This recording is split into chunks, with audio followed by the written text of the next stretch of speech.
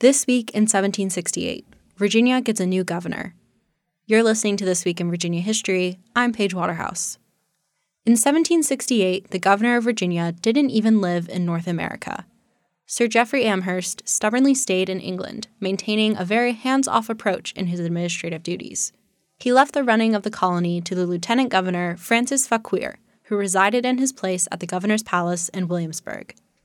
After a few bouts of illness, Fauquier passed away. The British seized the opportunity to change the rules for Virginia's governor, requiring whoever held the position to live in the colony he governed. Amherst refused, so the British fired him. Virginia was in need of a new governor, and Narbonne Berkeley, the Baron of Botetourt, saw his chance to move up in the world. His friends in the House of Commons arranged for King George III to appoint him to the Virginia governorship.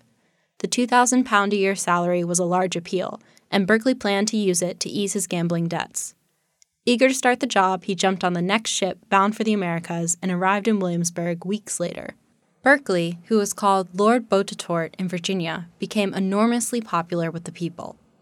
As a new Virginia local, he became close with the college community at William and Mary.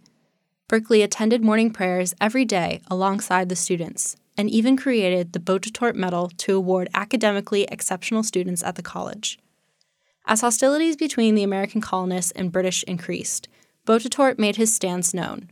He believed the crown should stand up against the colonists. When the Virginia House of Burgesses adopted a resolution against King George, Botetourt swiftly dissolved the government. Despite his allegiance to the crown, his good relations with the people of Virginia lessened the blow to his reputation. Botetourt's time as governor didn't last long. He died in the governor's palace in 1770 and was buried in the crypt below William and Mary's chapel. Virginians memorialized their love for him by naming two counties after him, Berkley and Botetourt. This Week in Virginia History was written by Miranda Burnett.